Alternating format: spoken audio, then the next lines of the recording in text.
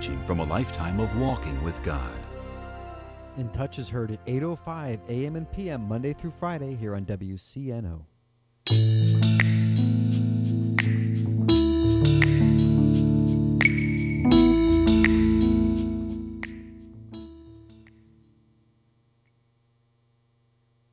Good news and shoes.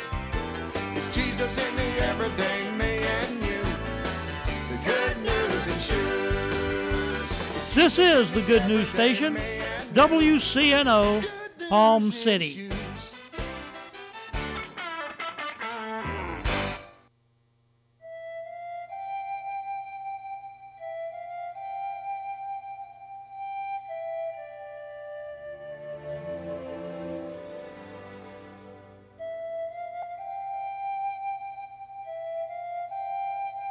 Have you read the book of Zephaniah recently?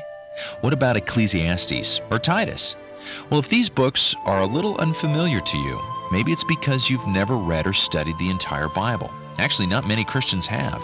But you can go through the Bible with Dr. J. Vernon McGee and do it every 5 years.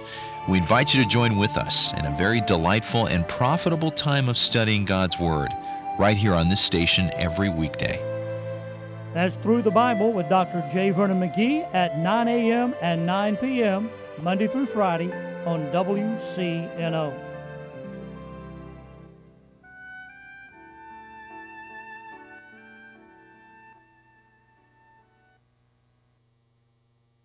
Grace Women's Healthcare, a Christian-based OBGYN practice serving St. Lucie County for 5 years, strives to provide excellent OBGYN care to women in a supportive environment. Board-certified Dr. Carl Zollicoffer, along with nurse practitioner Denise Joseph, are available to serve you at 772-429-3400. Grace Women's Healthcare, a corporate underwriter of WCNO, available at 772-429-3400.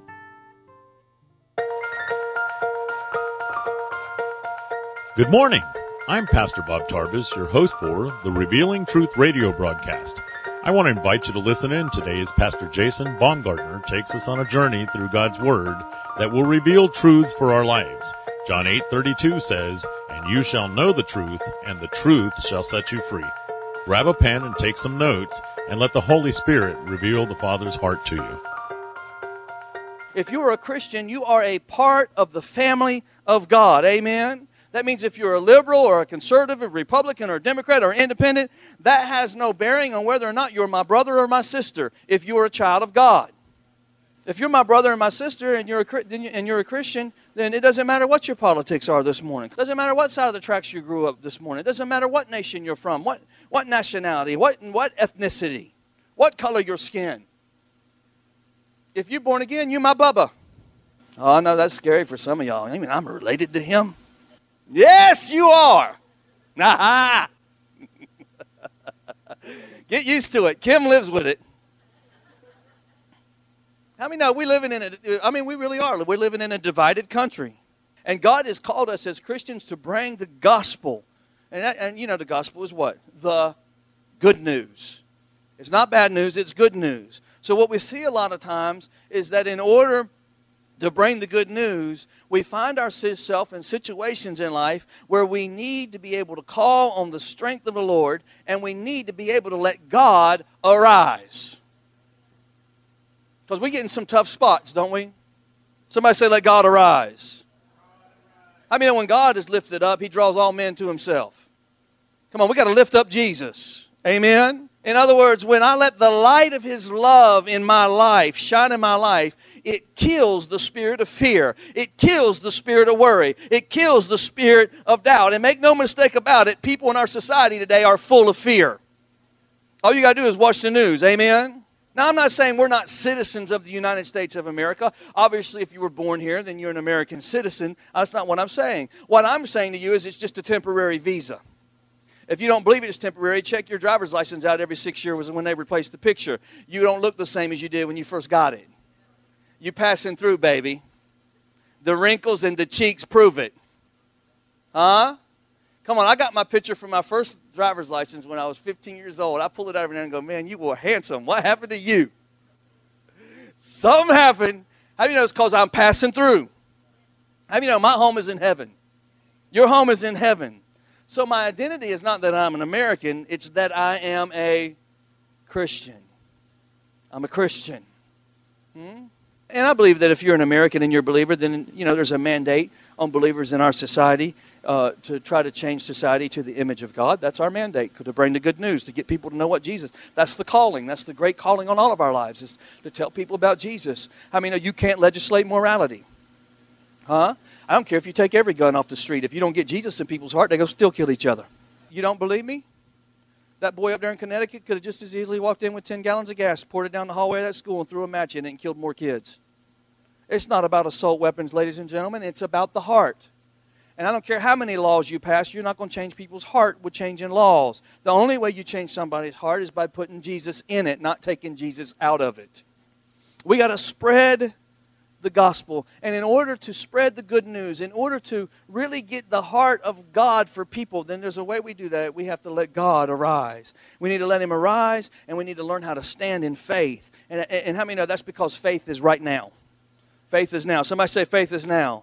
That means it takes place right now. It doesn't take place yesterday or tomorrow. God lives in the eternal now. Faith is now. Faith is a now moment. You got to get in faith for the situation of your life right now. It's not going to wait. You can't hem-haul around and be all scared and worried about it. You got to get in faith now. Somebody say now. The opportunity that you have today is the opportunity that you have today. You won't have that opportunity tomorrow. It'll be too late. Get in faith now. Come on, every opportunity in life passes by at some point. You got to get, oh, Jesus, help me. We got to get in faith now. So what we need to understand is that in the moments of life, in the rough and tough things that we face throughout the week, it's really just an opportune moment for God to arise. Everything that we're going through is an opportunity for God to arise in our life. But in order for that to happen, we've got to stand in faith. We can't be in fear. We can't allow the enemy to beat us down. We can't allow to think the worst. We can't become passive. We can't become negative. We can't become pessimistic, amen, or to beat us down and bring us down with it.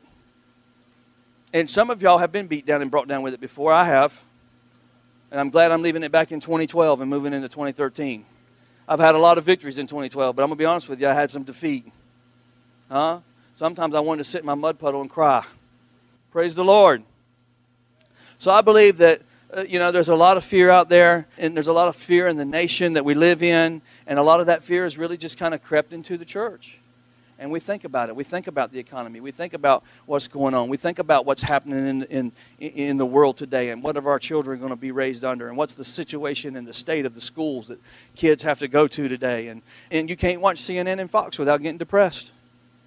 I mean, tune in for 20 minutes at 6 o'clock.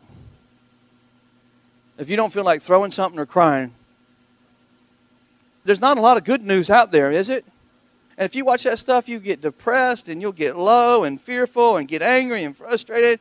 But how many of you understand this morning that when we are tuned into what God is doing, when we're tuned into what God is revealing, and we begin to hear His Word and stand in faith on His Word, when we hear His news report, the report of the Lord, and we begin to believe the report of the Lord, it builds our faith, it stirs our heart, and we begin to stand and believe God for those things that seem to be impossible.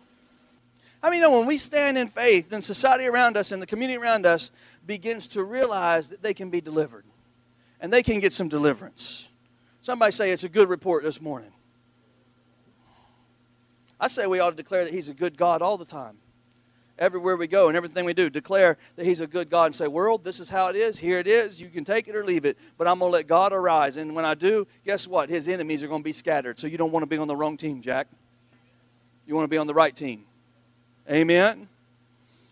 So can I just encourage you this morning that if we're going to grow in the Lord in the year 2013, then the process that we have to understand is that there cannot be growth in the Lord if we don't let God arise in our lives.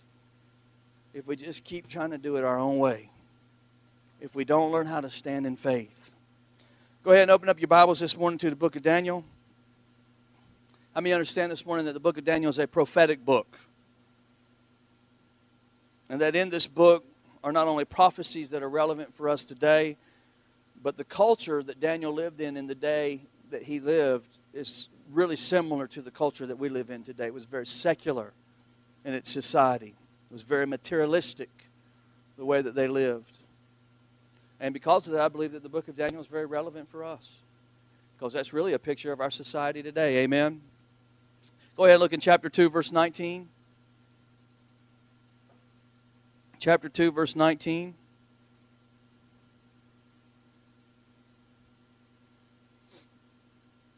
Then the secret was revealed to Daniel in a night vision. So Daniel blessed the God of heaven. Daniel answered and said, Blessed be the name of God forever and ever, for wisdom and might are his.